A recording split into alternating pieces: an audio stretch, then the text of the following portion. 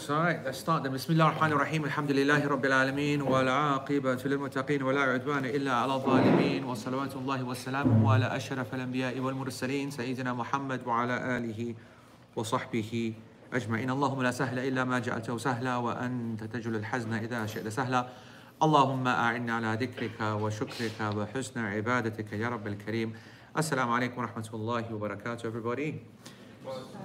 Good to see you folks here, obviously. Good to see the guys online. And it's very nice to have Sarah Amir back, mashallah, who's been missing for ages. And we did not miss her summaries. Well, we missed her, but we didn't miss her summaries that we had to read and stress over. But we do want her summaries back, as long as I don't have to read them, as long as someone else does the checking. All right, am I in the middle of the picture? Right, I think I am. All right, folks, so Alhamdulillah, another blessed opportunity. I think it was the right decision. We were planning to do this in Mecca. The program had it as Wednesday night, and then we found out that there was the possibility of adding another Umrah, actually Umrah as well, quite possibly, another Tawaf opportunity. And that's definitely what I want to prioritize, especially when we're in Mecca with such restrictions. Any opportunity to do extra tawaf, even if it means people are absolutely smash knackered and it means 2 a day or 2 sessions a day in which you do multiple tawafs, definitely going to prioritize that over the dars. So we moved it to Monday, and there's a lot of khair in that because we got a very nice room, nice and quiet, no problems and the like. So alhamdulillah. Folks online, obviously, Jazakumullah khair for accepting the 6 p.m. UK start on a Monday, but it was a bank holiday. We did a little check and everyone's happy with that, on the folks that I asked anyway.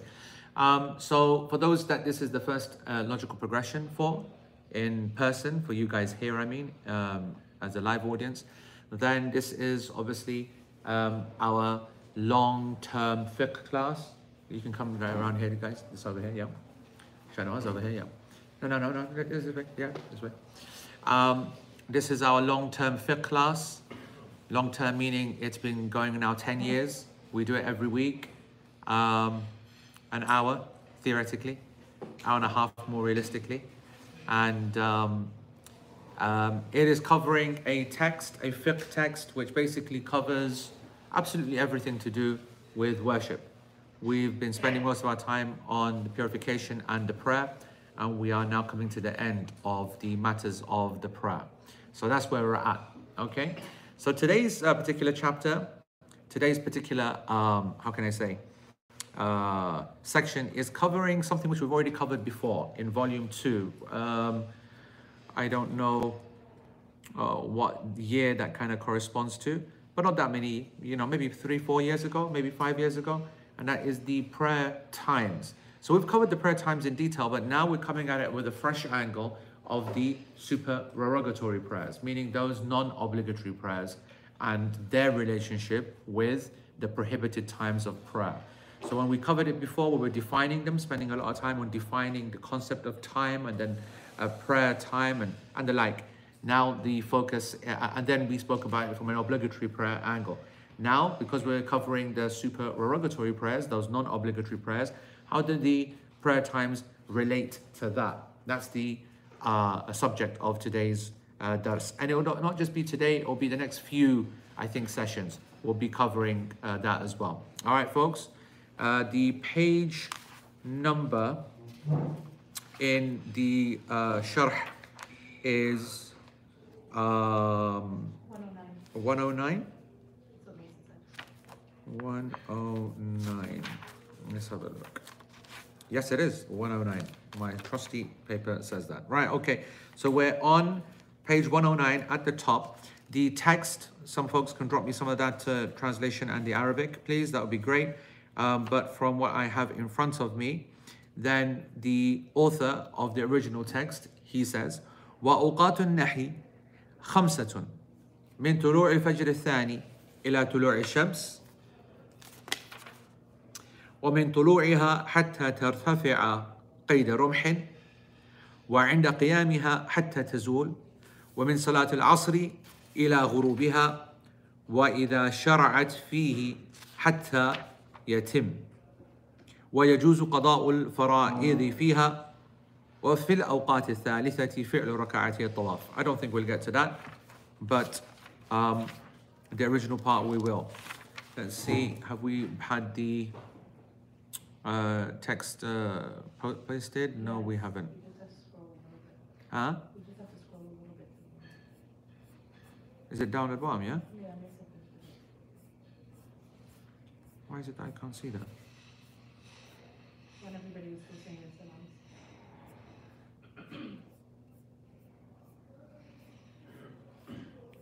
Oh wow, now I don't have it. Cello.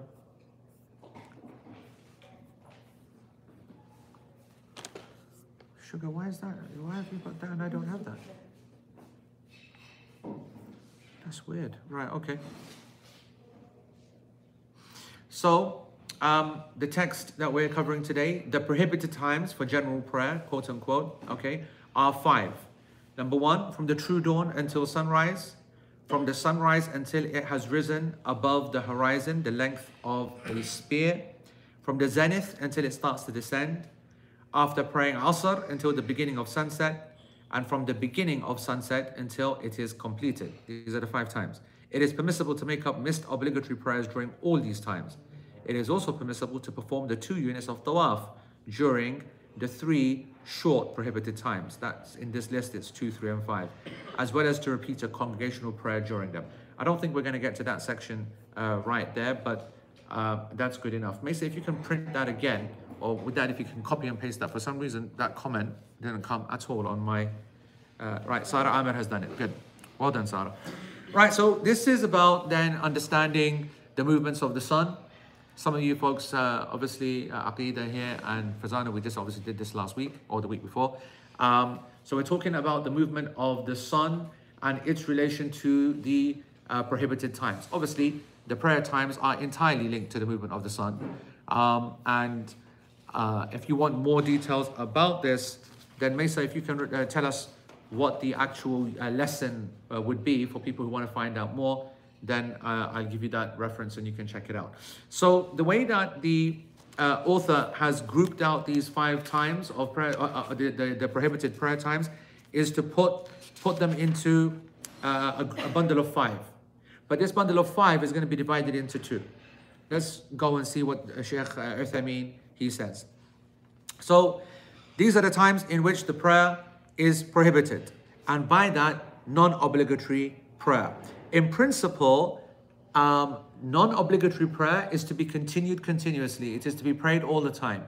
In principle, the prayer is to be established all the time. This is because of the generality of the meaning of Allah subhanahu wa ta'ala's statement, Ya ayyuha alladhina amanu rka'u wasjudu wa'abudu rabbakum waf'alul khayra la'allakum tuflihun. O you who believe, bow and prostrate and worship your Lord and do good so that you may be successful. Surah Al-Hajj verse 77. This is a verse which is establishing worship generally and the prayer generally, and therefore that means all the time. If we're going to stop it, we need a very direct evidence to stop it. So the basic principle has been established from the Quran. وَبِعُمُومِ قَوْلِ and بِقَوْلِ النَّبِي صلى الله عليه وسلم, and then also from the generality of the statement of the Prophet صلى الله عليه وسلم when he said to the man who did a favor for the Prophet صلى الله عليه وسلم, and he said to him, ask for whatever you wish as a form of payment. And the man said to him, I want your companionship in paradise. The Prophet صلى الله عليه وسلم said, okay, anything else other than that? No, that's what I want, Ya Rasulullah, nothing more, nothing less. And the Prophet ﷺ said, then help me to help you achieve this by doing lots of prostrations, by doing lots of sujood. All right? So if you ask for a solution and you're told, then I want you to do lots of sujood, then in principle, that's to be done all the time. The reason we're going through this methodology is to understand actually what are the principles with respect to how we come to rulings. This is the reason we're doing it like this. So from the Quran and the Hadith, it is clear that we are meant to pray all the time, right? We're talking about non-obligatory prayer. You are meant to pray 24 hours a day, 7 days a week, except when explicitly you are told not to. And that's basically the subject of our class today, okay? These are 5 times that we can discover that you are not allowed to pray. 3 of them are very short times. 2 are quite large periods. Okay? 3 are very short. 5 are very large. Again, I will repeat basically what these times are. So the first time is from the true dawn until sunrise. And the second time is from the sunrise until it has risen above the horizon, the length of a spear. The third time is from the zenith until it starts to descend. The fourth is after praying Asr until the beginning of sunset. And then the fifth is from the beginning of sunset until it is completed. These are the 5 prayer times. All right, let's go into detail. The first one, من طلوع الفجر الثاني. The first prohibited time, according to the author, who is Hanbali, in his opinion, is after the second Fajr. The second Fajr indicates there's the first one. The first Fajr is called the false dawn, unlike the true dawn. All right, so the false dawn is a time in which the prayer is not established. All right, the first dawn, and this is known as the Adhan of Bilal. And this is sometimes, I don't know if you guys have been hearing that Adhan. Yeah, you've been hearing it when it's not the time for Salatul Fajr. So it's going off, an hour, half hour before. That is a kind of like a wake-up call. Hey, if you're fasting, eat. If you haven't prayed your witr, pray it. So it's like a warning kind of call. That's the time of the first Fajr. It doesn't actually allow the Fajr prayer to start, and a person can carry on eating as well. It's that second Adhan. It is the actual Fajr Adhan, the true dawn Fajr, which is the start of the Fajr prayer time. So according to the author, the first time starts from the prayer time. The reason I'm emphasizing that is because we're going to disagree with this position in a minute, okay? So he's saying from the actual start of Fajr, a person is in a prohibited time. Now, before we move on to discuss this, I want to just quickly remind you, because again, we have actually covered this before. So those students who remember this from back in the day, Mesa has said that this was covered in year 4. So it was 6 years ago that we covered this in chapter 15. The references is there. Shazad has posted the video as well as the text of the lesson in the portal. So I want you to understand, I want you to look at the background that I have here. Let's see, I move this way a little bit, okay? And I want you to imagine that you're looking out your window, and if you're looking out of your window, you can see the horizon, and the horizon is effectively where the furthest point that you can see out of your window. So we're talking the normative row of houses and the hills or whatever, and no major massive blocks in the way like a mountain or like, big blocks of flats, but we're just talking basic kind of, you're high up in the bedroom and you can, see all the rest of the houses as far as the eye goes. And then the sun, the sky will obviously be filling up the top, and where the sky and the land meet, that's called the horizon. And this will be this line here. Imagine this line here. When you look at this line will become illuminated. All right? It will start to become full of light. When this line becomes full of light along lengthways, this is what's known as the true dawn, which indicates that there's something called the false dawn. Now, the false dawn is not associated with the horizon. So I want you to imagine that if you were to go outside into your garden, okay, or outside into the middle of the night. In actual fact, if we use Medina as an example, the problem with Medina as an example, actually it's a major problem, is that there is a ridiculous amount of light pollution. All right, so when you go outside, you can, you've seen the pictures from space. They literally sending pictures because it's that illuminated, right? It's ridiculous. And this is the kind of thing you got to do out in the wilderness, in the rural areas, where you can actually see proper darkness. So imagine all the lights were off in Medina, right? If you go out now at, we've got 5:40 the second Adhan. So if you go out around 4:30, 4:45, 5 o'clock a.m. at the moment, and you were to look up into the sky, and I mean straight up into the sky, then if you were to look up like this, you would see a diffuse light in the middle of the sky like this. That's stretching like this. So it goes from the back and it comes to the front, okay? It goes from the back and it's diffuse, so it's not very clear and it's not very bright either.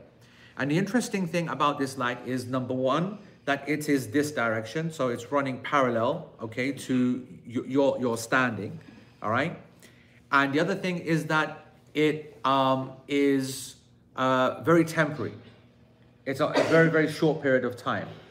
The other thing about it is that it will disappear. So even though it will illuminate the sky, it will then disappear and darkness will reappear. That's the false dawn. Even though the sky brightens up and a person might think it's Fajr time, it's not.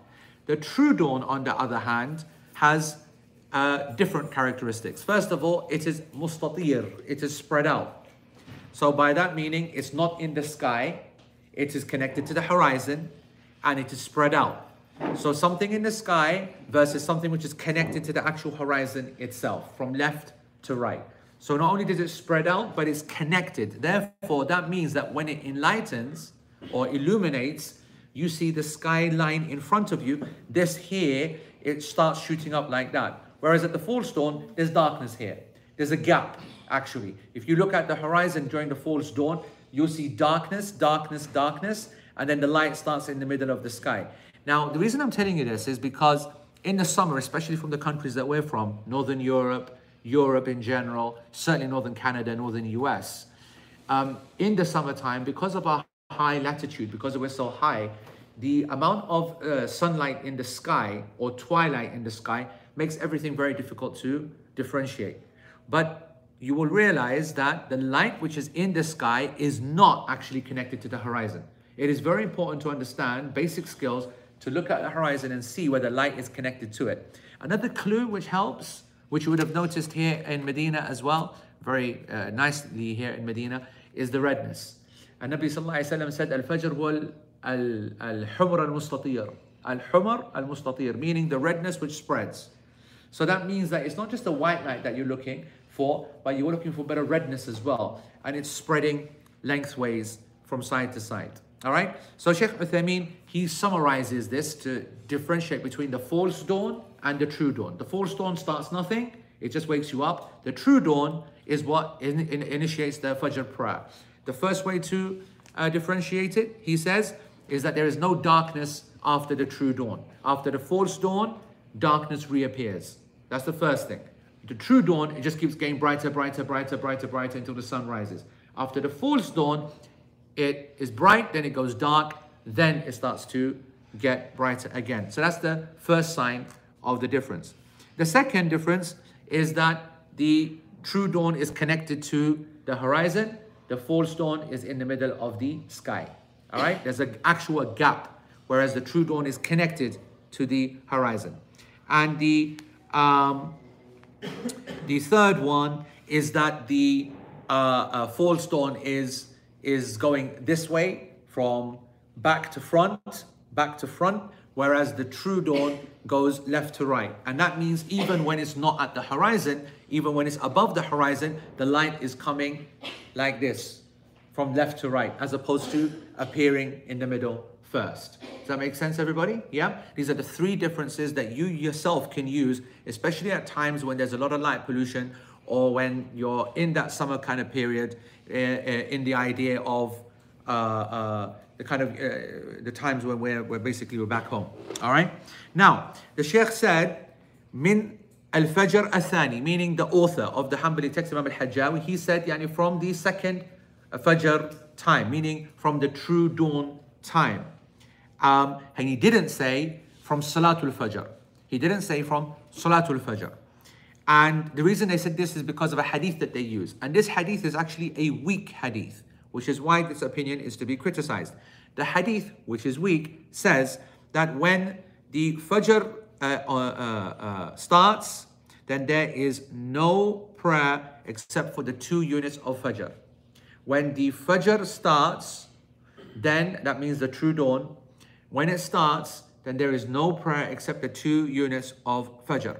Now, this hadith, إِذَا طَلَعَ الْفَجْرُ فَلَا صَلَاةَ إِلَّا رَكَعَتَا الْفَجْرِ لَا صَلَاةَ إِلَّا رَكَعَتَا الْفَجْرِ. There is no prayer other than the 2 units of Fajr. That's the hadith that the Hanbali school uses. Now, before we start to take apart what this actually means, Just a little grammatical point that Sheikh Uthaymeen wants to make. Whenever you in Arabic use the word la, the lam, to indicate or to negate, there are different types of negating lam. You can either negate, as Sheikh Uthaymeen says, the actual existence of something. So it doesn't exist, la whatever, it doesn't exist. Or you're negating the validity of something, that this is invalid, all right? Or you're indicating its perfection, so it's deficient. So for example, Shaykh Uthaymeen gives an example. He says, La khaliqa illallah. Okay? La khaliqa illallah. That there is no creator except Allah. This lam, this negation is the negation of existence. That there does not exist. It's not possible, and there isn't a creator except Allah subhanahu wa ta'ala. So we look at the context of the sentence to help us determine what type of negating lam has been used. A different sentence, for example, La salata bighayri tuhur. There is no prayer without purification.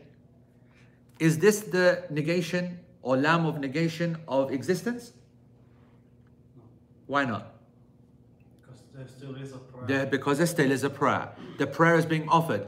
This is what we call the lam of a siha, nafi siha, meaning that it has negated the validity of that prayer. The prayer is there, but it's an invalid prayer because you prayed it without wudu. So because we know that around the sentence, we are able to work out the nature of that lam. The reason why this is important, by the way, is that scholars, when they come across a hadith, in each time the lam will just say la, la, la, and it's up to you to be able to work out, is it trying to negate its existence, negate its authenticity, or negate its excellence? The third example will make this clear. The Prophet ﷺ said, for example, La imana liman la amana lah. There is no iman for the one who has does not carry the trust. Okay? The one who does not fulfill the trust. This hadith, if you imagine it, La imana, right? There is no iman for the one who cannot be trusted effectively, right? Which would indicate, depending upon how you translate this, as something incredibly serious. If a person lied, for example, a person made a mistake, for example, a person was, whatever it is, okay? That would mean that he's become kafir, because there's no iman, there's no faith. That's if we translated this as either negating existence or negating validity. So we know from a fact that it's possible for a person to do sins and to not ruin the whole thing. And so therefore we understand from this sentence that the lam which is negating here is not negating existence or validity, it's negating completeness. So the way that we would translate this, because we know now what lam is being used, is that you have not attained true faith if you cannot be trusted with the amana. We add the true kind of word in to indicate that you haven't lost everything, but you've got a deficient level of iman. So this is a nice reminder, of course, for the students that it is important to understand the various forms of negation and affirmation from the language which is used. So our author, what did he say? La salata ba'da tulu' al-fajr illa rak'ata al-fajr. That is the weak hadith which is being used.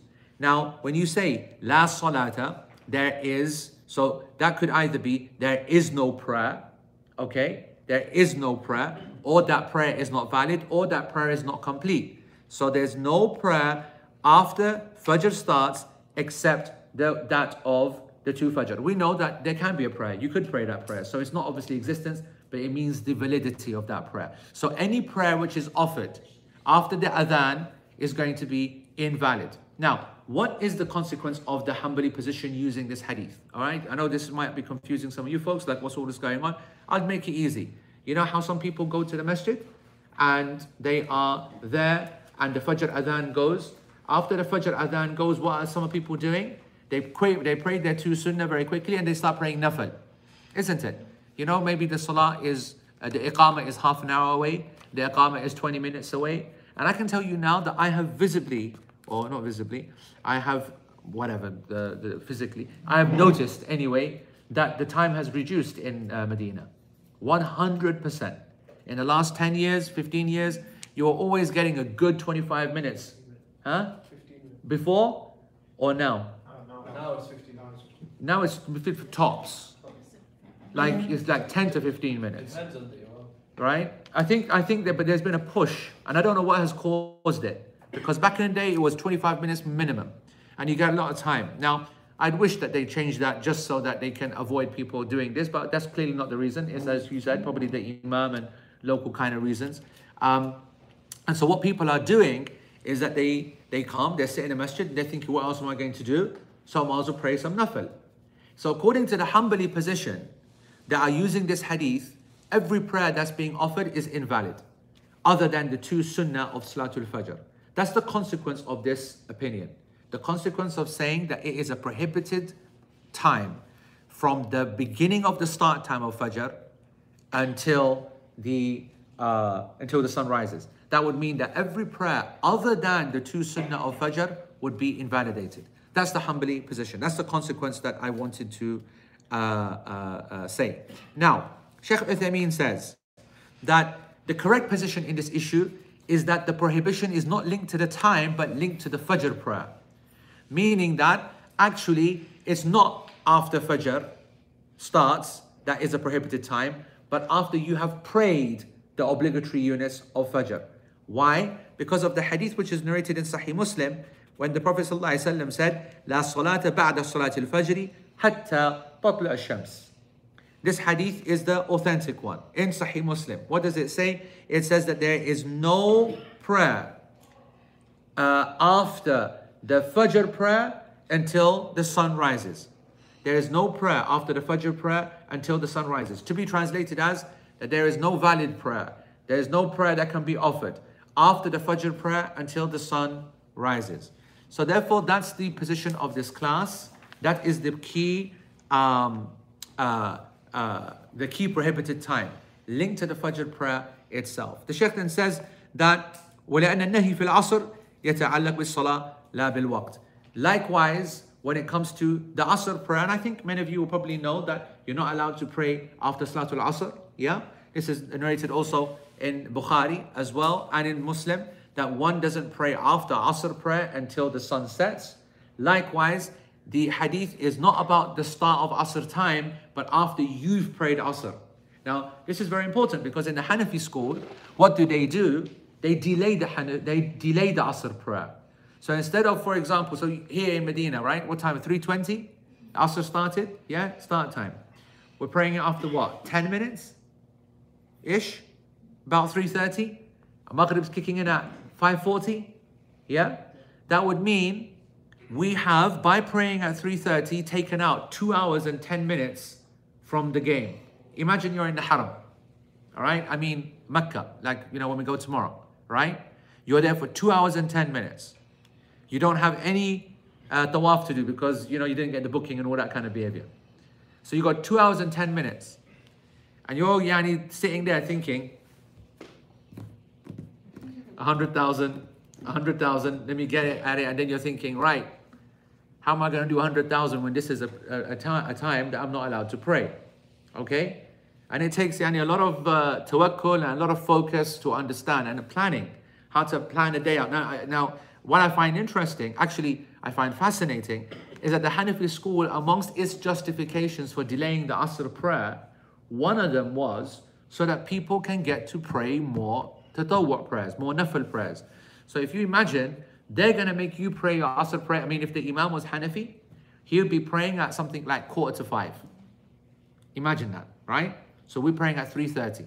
He'd be praying like an hour 15 after that. You'd come to the masjid, you'd have like an hour to knock out 26 million prayers, probably. And then you pray the Asr prayer and you'd be so knackered by then anyway. So you say, you know what, I need an hour off anyway, right? So you'd wait until Maghrib and you'd be all right with that. It's an interesting angle. It's an interesting angle. The real question, of course, what the three Imams would respond to the Hanafi position is this aqli justification enough to delay the Asr prayer when the Prophet ﷺ has only been reported in praying it at its earliest time? That's the real question. Is that justification, the aqli justification of delaying Asr prayer good enough when we know that in Sahih Muslim, the Prophet ﷺ said that the prayer of the munafiq is the one where in Salatul Asr, the time starts, the sun starts to keep going, and the sky starts to become yellow, and it gets more yellow and more yellow. And when you hear this statement, more yellow, it means that the sun is becoming closer to Maghrib. So in the last hour, the last half an hour, and then suddenly he stands up, and then he prays Salatul Asr very quickly. The Prophet ﷺ said is that he pecks it, very quickly, because he knows that I don't have much time. Salatul Maghrib is about to kick in. Tilka Salatul Munafiq. That is the prayer of the munafiq. Of course, we'll respond and say that the person who's been described here is a person who's not even praying in the first place. He's sitting, actually. The Prophet ﷺ said he's sitting watching the sun. Unlike,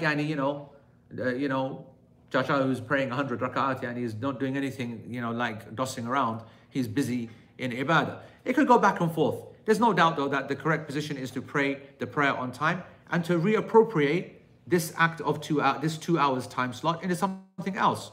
So you would be looking to do tawaf, you would be looking to do dhikr, you would be looking to do qira'ah or tilawa and so on. You would be instead focusing your prayers in the empty periods between Maghrib and Isha, or from Isha all the way through the rest of the evening until the second part of the evening. Or for example, in the duha time, which is after sunrise until dhuhr. Or for example, between dhuhr and asr.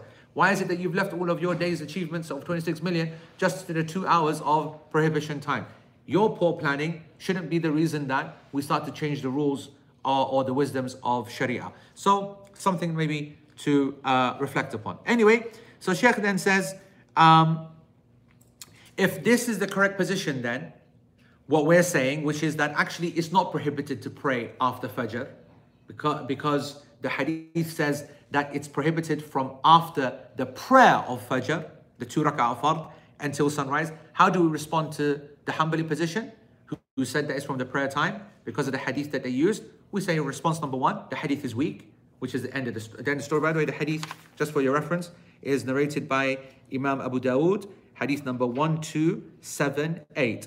Also narrated, and Imam At-Tirmidhi as well, hadith 419. He said hadith gharib. It's a strange hadith. It is a hadith which is not just strange, actually, a hadith which is isolated in its chain, which we call strange, but it's isolated in its chain, meaning that it has a much greater propensity of being weak, and it is weak. So that's the first response. The second response to that hadith, to try to explain it away, is that even if we were to say, no, your hadith is authentic, we'll take it, okay, we'll act by it, then actually what the hadith means is not what they mean. So even if we assume that the hadith says there's no prayer after Fajr starts, not after the Fajr prayer, but after Fajr starts, then this basically means that it's not legislated to pray. It's not an Islamic requirement to pray. It is not legislated. One shouldn't pray. Not that one cannot pray, or that if a prayer is prayed, then it is invalid. Okay? So Shaykh Uthaymeen, he says that, and this is true anyway. Shaykh Uthaymeen says if we take this interpretation, then this is true anyway, because even though we believe that the hadith which is authentic on the matter, which is that you cannot pray after Salatul Fajr, even though we believe that, we also believe the other thing as well, which is that in this period of time, this is not a prayer time anyway. This is actually a prayer time which is not legislated for sunnah or nafal prayers. We see the Prophet ﷺ pray every single day. We have so many hadith and we do not see him pray any single prayer in this period of time, other than the 2 sunnah of Fajr.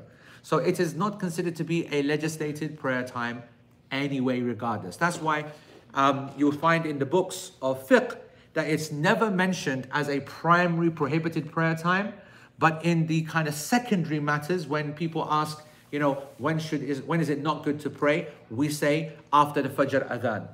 After the Fajr adhan, until the iqamah of Salatul Fajr, one shouldn't be praying nafil. Is that clear? Jiva. For the opinion that says it's legislated from the time of Fajr, yeah. is the assumption there that Fajr is an exception? Yes, it is. That is with the assumption that the 2 rak'ah of Fajr is exception. So we can't basically use it as an argument to argue that. Correct. They're not even attempting to do that. We're all agreeing that the two sunnah is something which is an exception because there's text. Yeah, this is exactly about the scenario that I described. Person coming early, right? And or there being a long period and then being in the masjid at that time and then them starting to make themselves busy and they start praying, you know, two more. All right, so that's something that we need to keep in mind. All right, then the next prohibited time is وَمِن طُلُوعِهَا حَتَّى تَرْتَفِعَ قِيدَ رَمْحٍ, that it is, or rumh, that this is the time when the sun rises until it's above the horizon, the length of a spear. The length of a spear. What does this mean? So sunrise is what? If you imagine imagine this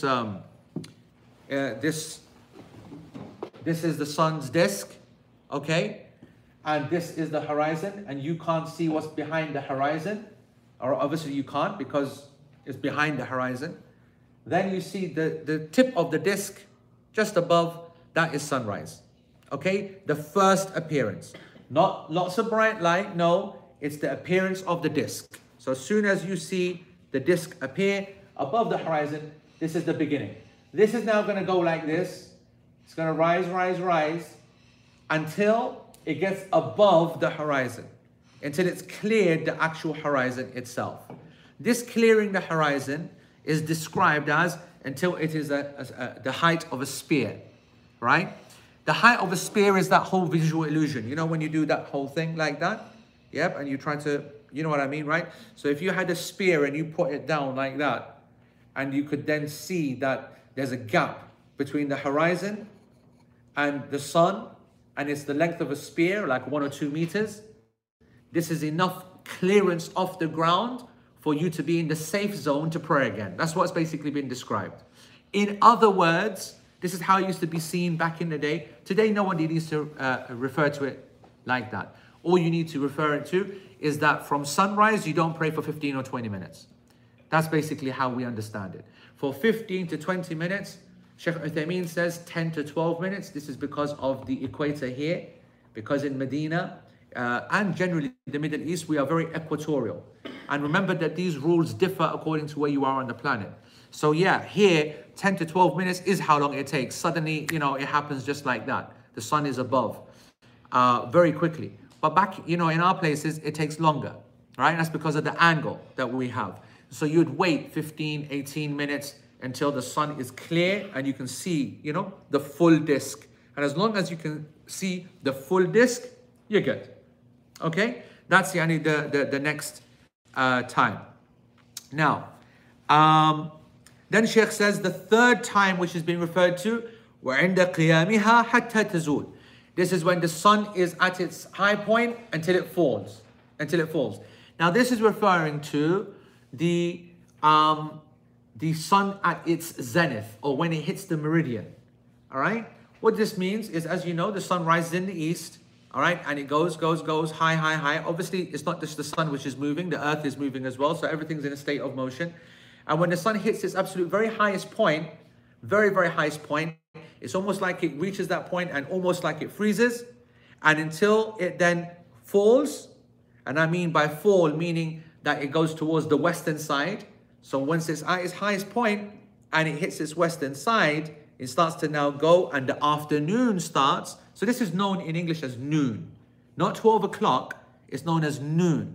So noon is at its absolute middle, and then afternoon is when it starts to go into the after of the collapse. And the before noon is all the way up to that highest moment. Now, when it gets to that moment there and it's kind of stationary at its highest point, this is known as the time of zawal, right? This is the time where it's not allowed to pray. And we wait again another 10, 12, 15 minutes until the sun moves from this highest point. This is actually called a setting. It's the first sunset because the sun starts to set. Okay, and now what you'll find is that when your shadows were going that way, and then your shadows were now not there because it was directly above you, and then the shadow goes a little bit to the left because we're on a little bit of an axis, right? So the earth is a little bit like that, and so when it's at its highest point, there's a tiny shadow, but the shadow freezes. Soon as the shadow starts to elongate to the east and the sun is to the west, meaning it's hitting across you like that, you now know that Dhuhr has started. So you've seen in the model, you remember in Dar al-Medina, in the museum? Do you remember when we went from stage to stage describing the mosque's developments, right? And we saw that when the Uthmani expansion occurred, they added a pole into the middle, and that middle is still there, of course, it's still preserved. The pole isn't, but the location of the pole is, and that pole was acting as a sundial. And because you've got all this space around it, you've got basically the sun, which is moving in its normal time, and that shadow would be observed, and it would act as a very accurate way of determining what time the prayer is to be. So for example, as soon as it goes past to the west and the shadow starts to elongate to the east, we know Dhuhr has kicked in. For example, we know that when the sun starts to drop further and then the pole and its shadow are equal, then the Shafi'is have entered into their Asr prayer. When we know that the shadow, when the sun has gone further down, so it's now lower and it hits across that pole and the shadow is now twice the length of that original pole, then we know that the Hanafi Asr time has kicked in. So these shadows are important for us to understand the prayer time. Now, what's the evidence for this third time being a prohibited time? The evidence is a hadith of the Prophet ﷺ, narrated by Uqba ibn Amir radiallahu ta'ala anhum. He said that the Prophet ﷺ said, ثلاث ساعات نهانا رسول الله صلى الله عليه وسلم أن نصلي فيهن. That there are 3 times that the Messenger of Allah صلى الله عليه وسلم prohibited us from praying therein. وأن نقبر فيهن موتانا. And he prohibited us from burying our dead in these 3 times. So you can't pray in these 3 times and you can't bury the dead in these 3 times. What are they? حين تطلع الشمس بازغة حتى ترتفع. When the sun is rising until it is above the horizon, that's the first prohibited time. وحين يقوم قائم الظهيرة. And when the sun is stationary at its highest point, it is standing stationary at its highest point. وحين تضيف الشمس لغروب حتى تغرب. Okay, and the final one is when the sun starts to fall and set until it is completely disappeared. When the sun starts to set until it's completely disappeared. If you look at this hadith, it is describing 3 times, 3 short times, and the 3 most intense times. Short times and intense times. All 3 are clearly focused around the sun itself. It's not now focusing on prayer, and it's not focusing on long times, it's focusing on the actual movement of the sun itself. So in the first one, it was the sun coming onto the scene. That's a haram time for 15 minutes. The second one is the sun being at its highest point and being very clear and very obvious. And then the third one is the sun being there and suddenly disappearing from the scene. So it's all surrounding the sun. Obviously, I covered this before as well, but just as a reminder, we're just obviously covering it again. Anyway, the 4th time then, وَمِن صَلَاةِ الْعَصْرِ إِلَى غُرُوبِهَا. The 4th prohibited time is after you pray Salatul Asr until the sun starts to set. When does the sun start to set? If we use the example of our sun again, and this is the disk, it starts to set as soon as the disk hits the horizon. So once the disk hits the horizon, okay, and it's starting to disappear, this is sunset. Okay, this is the start of sunset, sorry. Now, why is this important to understand?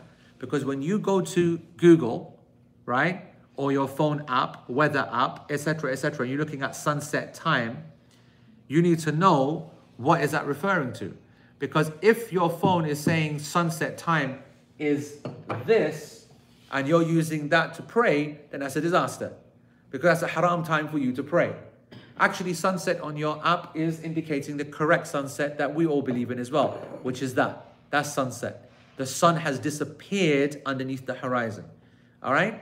Now, what you'll notice in pretty much all of your weather apps and everything is that it's kind of saying, like, for example, 5:40 and the actual adhan or the Muslim timetables and calendars is adding another 2 minutes, sometimes 3 minutes, sometimes 1 minute, etc. This is a habit which the Muslims have been doing for a long time. It's not just something which is new. And they justify it by saying that there are visual illusions and there are some mistakes that can be made, and there are we're accounting for inaccuracies in the Talk about the traveling of light. huh? The time it takes for the light to get back. Yeah, there's that as well. They're saying that we got to allow for an actual, which is crazy if you think about it, right? We're allowing for the actual distance of the light to come from the sun to us. That takes like X amount of seconds, minutes, blah, blah, blah. All of this being added. And this, of course, is not necessary. This is not necessary. And it is okay for a person just to use the app that is, as long as it's accurate, of course, to that says sunset. And that is sufficient to be able to use. All right. Now, the final and the fifth part is the actual sunset itself. So I was saying, yeah, that according to the author, the fourth time is from when the Asr prayer has been prayed, all of this time until the sun starts to hit the horizon. The fifth time is the actual one that we just mentioned in the hadith, the actual setting. This is taking an hour, obviously, or 2 hours, depending upon, you know, what time you prayed your Asr prayer. Yeah, so this could be 1 or 2 hours. Whereas this part, which is the actual haram, proper haram time, the intense haram time, if you like, that's another 10 minutes or 15 minutes. Sun starting to set until it's completely set. The disk is gone. That's the fifth time. So in summary, I know that, you know, I was all over the place. Let me summarize it. It starts from the morning, these 5 prayer times, okay, that you are not allowed to pray in. The first of them is after you pray Salatul Fajr until the sun starts to rise. The second is the sun rising until it's clear above the horizon. The third is when the sun's at its highest point. The fourth is after you pray your Salatul Asr until the sun begins to set. The fifth is the sun setting itself. If you look at these 5 times, 3 are very, very short, focusing on just on the sun. The second time, the third time, and the fifth time. As for the first time, it's a long period of time. All right, it's like an hour and a half really, after or an hour or whatever, after Salatul Fajr until obviously sunrise. And you look at the fourth time, which is after Asr until that's another hour, hour and a half, 2 hours actually in our case here in Medina at the moment. So that's an example of the 2 long times, and you can call it the 2 general times, and you've got the 3 short times. You can call that the 3 intense times, proper haram times. Okay, proper haram times. A question, and we'll close with this. What's the reason behind the prohibition of times? What's the wisdom behind it? Why have prohibited times, and why these times specifically? Sheikh Uthaymeen often asks this question, okay, or asks us to ponder this question. And each time that he does that, it's clear that he wants to make it a teaching point. And the teaching point is that the wisdom is that Allah subhanahu wa ta'ala has said so, and the Prophet ﷺ has said so. There is no need for any wisdom. It's like a trick kind of question, and he always slaps people down in the beginning, chops them, then he gives the reason afterwards as well. He does it all the time, right? And you know what? There's nothing wrong with that. It's nice to be reminded that sometimes. And the reason that I think that is relevant for us is because obviously today in the Umrah seminar, I made this point, right? That actually, if I read the ayah to you, Allah subhanahu wa ta'ala says in Surah Al-Ahzab, verse 36, وَمَا كَانَ لِمُؤْمِنٍ وَلَا مُؤْمِنَةٍ إِذَا قَضَى اللَّهُ وَرَسُولُهُ أَمْرًا أَن يَكُونَ لَهُمُ الْخِيَرَةُ مِنْ أَمْرِهِمْ. That when Allah, it's not for the believer male and not for the believing female, when Allah subhanahu wa ta'ala and His Messenger have decreed a matter, that they have a choice in what has been obligated upon them. What Allah subhanahu wa ta'ala is indicating that once something has been decided, that's the end of the matter. It is pure slavery that this ayah is emphasizing. And as I mentioned before, when you break down the act of Umrah, and when you break down the act of Tawaf, and its direction, and its numbers, and the object that we're going around, and what we do with the object at different places, different times, it is pure slavery. It is emphasizing pure slavery. You might want to try and make sense of it, You might want to try and develop some spiritual benefits out of it. You might try, and you see people, they write books and they say that center of gravity is doing this, and the world is going around like that. And so when you're doing, you're this, and you're in line with the stars and all this kind of bakwas, right? People are desperate to have rational kind of explanations for their acts of worship. That's why I do find it beneficial that our primary function in life is just to obey. We are slaves. We don't deserve any explanation. We are slaves of the Creator. If He gives us an explanation, we're very grateful, because it might motivate us a bit more, might give us a bit of an understanding, etc., etc. So, and Sheikh Uthaymeen has quoted the ayah, which establishes this, and then he quotes a hadith as well, which establishes the same thing. Aisha radiallahu anha was asked, why is it that the menstruating woman, she makes up her fasts, but she doesn't make up her prayer?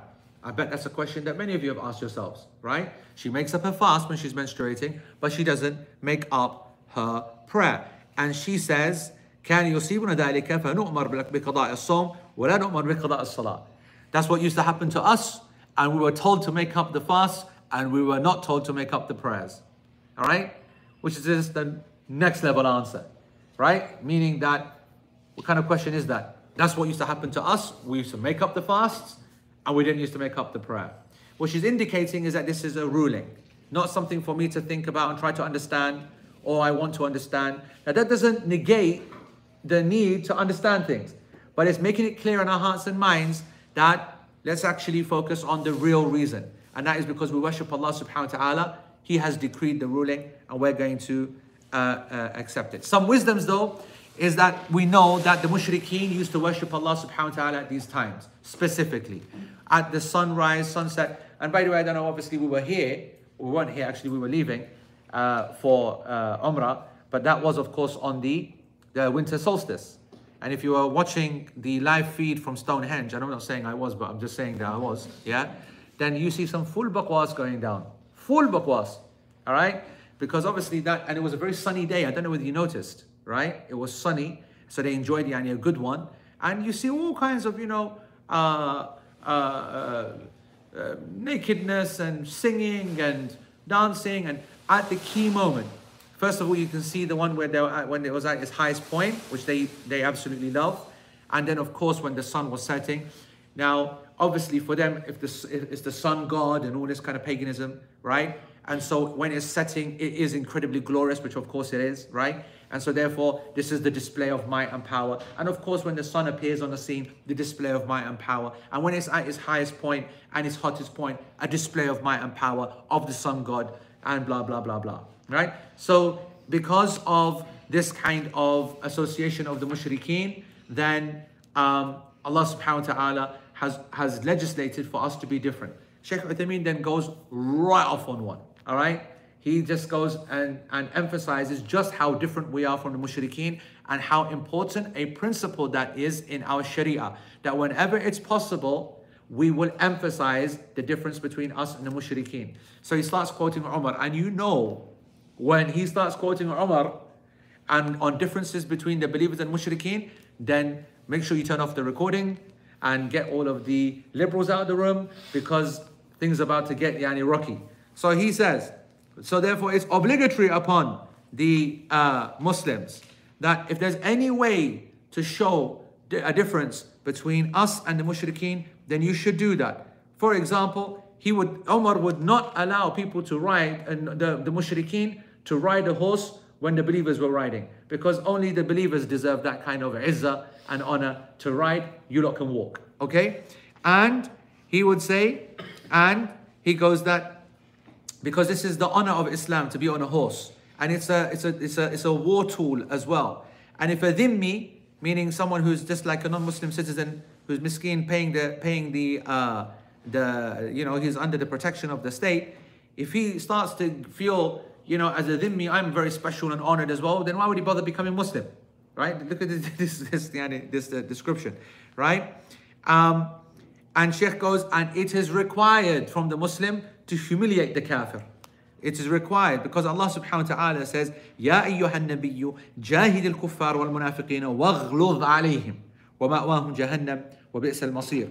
O Prophet, fight the kuffar and the munafiqeen and be harsh against them because their destination is Jahannam, and what a horrible destination. Verse 9, Surah Tahrim.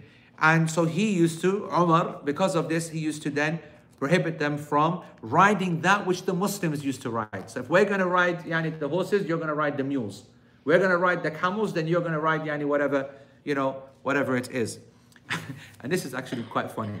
He goes, also, when you ride, you have to ride with both feet on one side. You know that whole, like how you put a woman on the thingy? Which is the part I don't get. I thought that was a respectful way. You know when you take a lady and you put both her feet to the side, so she's sitting like this. Yeah, but it's emasculating for men. It's not. They say they hold the reins and they're going like this, you see? I thought that this was in Urturu, that's how they put the women on. Pakistani motorbike. Allah, that's exactly the best example. I see that, wallahi, and he's riding it properly, and Bajari, she's sitting like this. And your heart is in your mouth. Wallahi, I drove past it in Karachi just a couple of weeks ago, and exactly like that. They have the keys. The kids, the women. No, that's haram. I don't speak about that. Yani, no helmet, no kids. Don't go into that part. But I don't understand why she's sitting like that. So when I saw that, I thought it was out of respect. A woman's not meant to straddle the whole thing and ladylike. So it's out of respect. Chief, is it respectful or what's going on? Why do you do that to your girls over there? Put some spec on their name. No, seriously, who knows? So in England, in the olden days, it was for respect. It was respect. It was. So noble women wouldn't have to go through the difficulty of climbing a horse, getting. They just like hop down. Yeah, and they were helped up. Helped up. They never climbed the horse themselves. They were helped. So I don't get that. يعني he says أي على جانب واحد فتكون أرجلهم من الجانب الأيمن كلها. So if a man does it, that's emasculating. If a man does it, then it's embarrassing, yeah? That's what a woman's being does it like that. Yeah. Yani, what you're saying is that it is humiliating. Yeah, it's not. But it's meant to be for the kuffar. He didn't mention like males and females, right? You're 100% right. I mean, a male sitting like that, that's weird, isn't it? That's why the thing, What? No, but that's what my dad just said. It's taking the men down, but what? The women are not going to feel down like that, are they? It's most like talking about men, isn't it? Probably. Yeah. He used to, of course, shave heads. Listen, Umar didn't mess about. When people started getting a bit leery, and he used to take their hair off, he used to mark them. We have narrations in the Musannaf. And if you don't want to, listen, don't bring up Umar when it comes to ruling systems in Islam in front of non-Muslim audiences, okay? Stick to the Abu Bakr era, stick to the Uthman era, then you're going to be okay. If you're in the da'wah mode. If you're angry, then just do a presentation on Umar and how he used to mark people and their clothes and whatnot, then people will learn the lesson. All right, so anyway, Sheikh says that this is important because being different from them in the prayer is important. Was that for me? Was that for me? You cheeky little fish. You cheeky little fish. Well, I put spec on that. I'm there, by the way, I finished. I said I'm going to finish this section. I did it in 1 hour. Mesa, have some of that. So, I can't believe you didn't trust me. Unbelievable. So, now, what I'll say is that, because questions is asked, is that right? Is this fair? Is this the reality of Muslims and Islam? And the truth is that it was a different era, and the mushrikeen had caused a lot of problems, and this was an Islamic state, and. This is not, of course, the behavior that you should go back and do, and actually you should go and try it, and they'll give you a couple of slaps and throw you into the river anyway. So this is not something which is copied behavior. You are citizens, and depending upon them, blah, blah, blah. So let me just make that clear, disclaimers, just in case someone gets a bit carried away. Wallahu ta'ala a'lam. All right, any questions before we start eating our chocolate? Yes. So what's the name for Asr? Yes. Is that so? As soon as you finish Dhuhr and Asr together, you killed off 4 or 5 hours? It's a very good question, right? So if a person is combining between Dhuhr and Asr, now we know that when you combine between Dhuhr and Asr, maybe as a traveler or maybe as whatever you are, okay, you have a legal excuse, you are allowed to combine at the later time and the earlier time. If you combine at the earlier time, that means that you're praying Dhuhr and Asr early at 1 o'clock or whatever, and that means you now got 4 or 5 hours that you have created for yourself, as the question is, of a prohibited time. Well, if it's an object, isn't it? Because you combine it to make it easier, not to go pray on 400. That's one possible explanation, that you wouldn't be wanting to pray anyway. But you know, Pakistani, they will do that. But they never combine. But they will even combine and then they'll pray all of the nafals anyway. We'll do the Hanafi way. Yeah, or yeah, they'll do Suwari. What do you think? What do you think the answer to that is? Because I know in the Hanafi, the Hanbali madhab, it is straight no, but I just wondering if there are any other. Yeah, well there are. And I tell you what the evidences for the other side are, that no, it's not extended, okay? It's not extended. Actually, not just Hanbalis, the Al-Hadith are sticking to the Hadith, right? They're saying that the Asr prayer is Asr prayer, just like the Witr prayer starts at Maghrib time. If you combine Maghrib and Isha, then your Witr prayer can be prayed. Otherwise, what's the point of the concession, right? So even though Witr prayer is a long night prayer, but if you want to go to sleep, that's the whole point. You're combining Maghrib and Isha as someone who's traveling or someone who's in jihad and you want to go to sleep, and now you're being told you can't pray the Witr prayer. Of course, Witr prayer comes in because it technically follows the Isha. Likewise, the prohibited time technically follows the Salat al-Asr, even if it's prayed early. That's a safe hadith, correct position. The others, what they'll say is that they will use the general hadith, which are talking about the light, talking about the lateness, the closeness to Maghrib, to indicate that it's more prayer time than it is the prayer itself. But the evidence seems to be with the those that stick to the more authentic hadith, which focus on the Asr prayer. It's an anomaly, frankly. It's an anomaly. Yeah? All right. Why did some scholars say it was makruh for women to ride horses? For that reason, because of unladylike manner and, you know, fitna that's caused when the hymen breaks because of the movement, etc., etc., etc. Sumaira says that Umar legislated this for which Dhimmi community? There's only one Dhimmi community. There's no different type. Only the people who actually... Gotta watch this, man. I'm trying to, yeah, you know when you try to have some gravitas and decorum about it and you realize that it's not happening, yeah? Now go do a Bapandu move now. Right. Are we doing proper LP style, like when we chuck it out and stuff, yeah? No. Yeah, that's the whole point. Guys,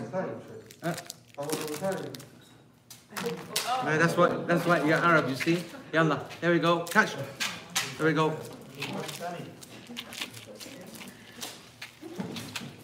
This is the LP tradition, by the way, that we always give out chocolates. Shazim, to try and catch it, not Yani thinking it. It's been a long, long time since we did this, by the way. A long time, to be honest, and I miss it.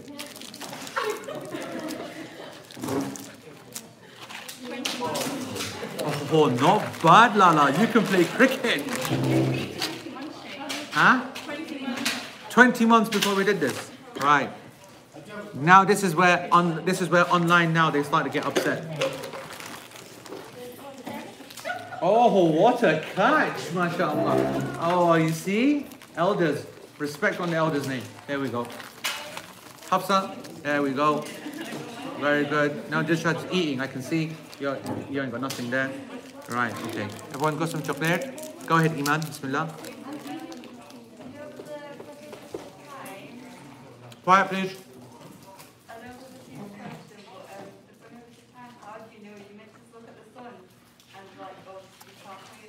If you're outside, then yeah, that's the whole point of it being described in these terms.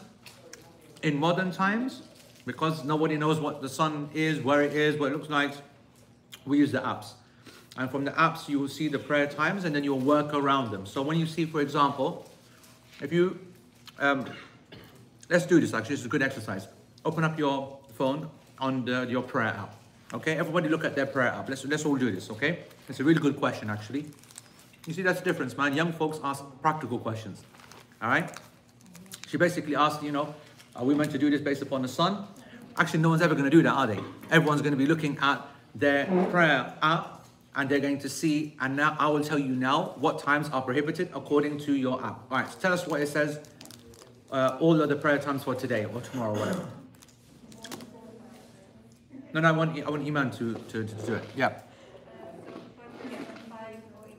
Fajr is at 5:41, yeah? So according to our class position, knowing that Fajr is at 5:41, whatever time you actually pray Fajr, let's say 6 o'clock, then from 6 o'clock until, what's the next time? Sunrise. 7:04. So you now know that the first prohibited time is from 6 o'clock, because that's when you prayed Fajr, until sunrise, which is, what did you say, 7 o'clock? Yeah. Yeah, until 7 o'clock, you know that that's the prohibited time, right? So that's the first thing that you're able to work out by looking at a prayer app. Now you look at the next prayer time. 12:24. 12:24 is the time for Dhuhr. That's the Dhuhr start time. The Dhuhr start time is at the end of that period of time when the sun is at its highest moment. That means that for the 15 minutes before the Dhuhr start time, it's a prohibited time. Okay? Likewise, if you go back to sunrise, when you look at that sunrise time, the 10-15 minutes before that is also a prohibited time. Now look at the next time. What time? 3:23. And so now you know that from 3:23 as a start time, whenever you pray Asr, let's say 4 o'clock or 3:30 or whatever, from when you pray Asr until the next time, which is the sunset time, which is what time? 5:42. So you now know that if Maghrib is 5:42, that means Maghrib has occurred. And we said that process of Maghrib occurring, which is the sun disappearing, if you reverse that upwards, then 5:42 minus 10-15 minutes, so 5:25, from 5:25 to 5:42, that's the time in which the sun is disappearing. That's a haram time. And now working backwards again, you now know that from your Asr, when you prayed it, so you said it starts at 3:20, and if you prayed it at 4 o'clock, then from 4 o'clock until 5:25, that's a general haram time. And then from 5:25 until 5:40, because that's the proper one, that's a haram time as well. Those are your 5 prohibited times.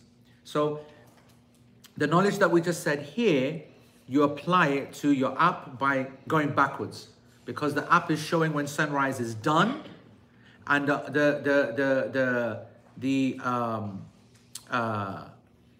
what's it called, man?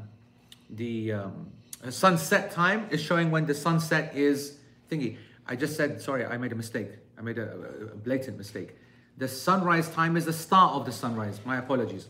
So when you look at the sunrise time, the prayer is in the first prohibited time is prohibited up to sunrise time, but your Fajr Fard prayer, if you hadn't prayed your actual Fard, you could pray it right up to that sunrise time. It is the 10-15 minutes after that sunrise time, which is the haram time to pray. That's the actual time when the sun starts to rise. So when it says 7:02 or 7:01, that's when the sun disk appears and prayer cannot be now offered. You got to wait for it to now go up above the sky, above the horizon, 10-15 minutes. That's the prohibited time. All right, I made a complete mash of that, but anyway. Right, any other questions? Sharaz, you had a question? Actually, it was similar to ours. Yeah. So in a sense, it's really, if you look at the prayers itself, it's the prayer plus the sunrise, and then zenith to the Dhuhr. Yep. And then whenever you pray the Asr to the Maghrib. Yep. They're all forbidden. Correct. That's a good summary. Exactly that. Yeah. I've got a couple of questions. Yeah. Let's say if you're in a rush and you miss Sunnah for Fajr, Yeah. catch Jama'ah, you should then wait until after the Dhuhr Shaf. That's right. The question is that what should you do if you miss the Sunnah of Fajr? You arrive at the masjid, you haven't prayed your Sunnah, and the Iqamah goes, what should you do? You should pray your Fajr with the Jama'ah, because you are commanded to pray. In the Hanafi school, what do? They say that you've got to get your Sunnah in first because order is more obligatory. So even if the Imam has started, you're going to quickly pray your Sunnah as quickly as possible and then try to join the Imam before he finishes the prayer. The rest of the scholars, and it's the correct position, of course, the position of the majority, is that it is not permissible to pray when the Imam is praying. You can't initiate a prayer, let alone continue in one. So you write that off. You've missed the opportunity to pray the Sunnah prayer on time. You will join the Imam. You will finish the Fard with that Imam. And then you will wait until sunrise has finished, done. Then you'll pray the 2 Sunnah. That's the correct way of making up the Sunnah prayer. However, there are some narrations that are authentic of some of the major companions praying the 2 Sunnah of Fajr straight after that they missed, straight after the 2 Fard of the Jama'ah. And the best way to reconcile these actions with the narrations that we know is to basically say that if there is a person who knows that they are not going to pray those two Sunnah al-Fajr, which are very, very important, very emphasized units, and they know that they're not going to pray them because they're at work or because they're at school or because they're traveling, after sunrise I mean, then for them, those people, there's an exemption. You can pray it straight after the Fard prayer. But in principle, you should avoid it and you should wait until praying it later. Dilshad, yeah? You know when you're praying your Sunnah and the Imam stops his prayer? Yes. And you're halfway? Yes. Just stop and You do just stop unless you are very confident that you're able to quickly finish whilst the Imam is still somewhere in the kind of Fatiha type kind of the first rak'ah. You should not be delaying, carrying on with your own Sunnah prayer or whatever prayer it is that you're doing and say, it's okay, as long as I catch the Imam at the end, then I'm going to be okay. While we start our prayer, doing our Sunnah, he sort of starts all of a sudden. Yeah. If you're at the start, like in the first rak'ah, you are hardly ever going to try and, But if you're in the second rak'ah, you make a judgment call. So, for example, it happened to me the other day, and I was in the second rak'ah at the beginning, and I heard the iqamah. I was very comfortable with it. I carried on. Why? Because I know the mu'adhin. He wasn't the old guy who just says quickly. This is the young kid, who's a young buck, and he was going. So I knew I had plenty of time. I did it in the third, but I stopped. In the third. We're before Sunnah, before Zohar. Okay, got you. Yeah, if you've got 2 left or 3 left, then you got to pull out. No, you should pull out. You should pull out. Yeah. But do you carry on then? Do you put it afterwards? Yeah, if you pray your Sunnah regularly, then you can make it up afterwards. Yes, right. Yeah. You had another one. Yeah. What about Tahiyatul Masjid? So I thought you were supposed to sit down after you pray Tahiyatul Masjid. That's right. You are meant to sit down after you pray your Tahiyatul Masjid. You're saying that if you've prayed Sunnah already at home and you come to the Fajr Jama'ah, is that what you're talking about? No, I'm talking about if you go to Maghrib for the Masjid for Maghrib. Yep. But it's the Prohibited time. So that's going to come in the next couple of lessons. Are there any exceptions to these rules, right? We've given general rules, but are there any exceptions? Sarah Amir, I'm just going to tell you that if I go, okay, I'm going to do it because she's back and she might then disappear again and then, okay, all right. So the prohibited times, but this is a summary of the class, everybody, okay? This is Sarah Amir's summary, so you can listen very carefully. She's very good at this. So, the prohibited times for the prayer. This applies for the non-obligatory prayers, as supererogatory prayers should be prayed continuously throughout the day, on all days, except when explicitly told not to. These are awqat al-nahi, prohibited times as follows. Number 1, from the true dawn until sunrise. The true dawn is when the horizon, where the sky meets the land, begins to be full of light and illuminated with reddish light, which extends from the horizon upwards and continues to brighten the sky until the sun rises. The first or false dawn is not associated with the horizon. Rather, it is a diffuse, Sarah, temporary illumination of the middle of the sky, not the horizon, which disappears and darkness reappears. Very good. The Hanbali position is that the prohibited time for prayer begins from the true dawn time. This opinion is derived from a weak hadith which states that there is no prayer after the start of Fajr except for the 2 Sunnah Rak'ah of Fajr and Fajr. Correct. Therefore, they hold that any other prayers offered after the true dawn enters are invalid. Sheikh Uthaymeen and the class position is that the prohibition is not linked to the time of the entrance of the false or true dawn. Rather, it is linked to the actual prayer of Fajr. Therefore, the prohibited time is the time after one prays the Fajr Salah until sunrise. That's very good. Number 2. The second prohibited time is from the sunrise until it has risen above the horizon, the length of a spear. Sunrise is when the top tip of the sun appears above the horizon, not just its light and not the whole sun, just the uppermost part becoming visible above the horizon. The end of the prohibition is when the whole sun is above the horizon by about the length of a spear. This is about 15 to 20 minutes in the west. Number 3, from the zenith until it starts to descend. When the sun is at its highest point, this is called zawal, and it seems stationary until it begins to set towards the west. This is derived from a hadith which mentions 3 times the Prophet ﷺ prohibited prayers and buried the dead, which are based on the sun itself and its location in the sky. These are the 3 short periods, and appears whilst the sun is rising, whilst the sun is in the middle of the sky, no, not in the middle of the sky, we should put whilst the sun is at its zenith, at the highest point of its orbit, okay, is the more accurate statement, and whilst the sun is setting. These are the intense times of prohibition, proper haram times, as opposed to the two other general times of prohibition. Number 4, after praying Asr until the beginning of sunset. So sunset begins as soon as the lowermost part of the sun touches the horizon. This period could be about 2 hours long or so, depending upon what time you pray your Asr prayer. And the 5th and final time of prohibition is from the beginning of sunset until it is completed. So from as soon as the lowermost part of the sun touches the horizon until it can no longer be visible behind the horizon. The reasoning for these times is simply that Allah decreed it. Some wisdoms, though, include being as different to the non-believers as possible. So as they hold these times as sacred, we should do the total opposite. On that note, I also want to say that for the middle time, when the sun is at its zenith, then the Prophet ﷺ told us that at that time, that exact time, the hellfire explodes. So it has a level of heat which is expressed, and that's a taster that we get at that hottest time of the day. So of course, to be avoiding the explosions of Jahannam. I want to end with a statement which is important, that I should have said this like a week ago. To you folks, I was expecting you to be part of the game anyway, but in these times that the mushrikeen are partying and festive spirit, and they're practicing amongst them, Christians, whatever, they are doing their mass and they're doing all that kind of thing, it is required from our sunnah to be going harder than them in our own acts of ibadah. Now it's easy, and when you're in a trip like this and all you're doing is ibadah, but those who are at home should also try to increase in the acts of worship as much as possible. All right, folks, Jazakumullah khair. Jazakumullah khair, guys online. Barakallahu feekum. I appreciate your attendance.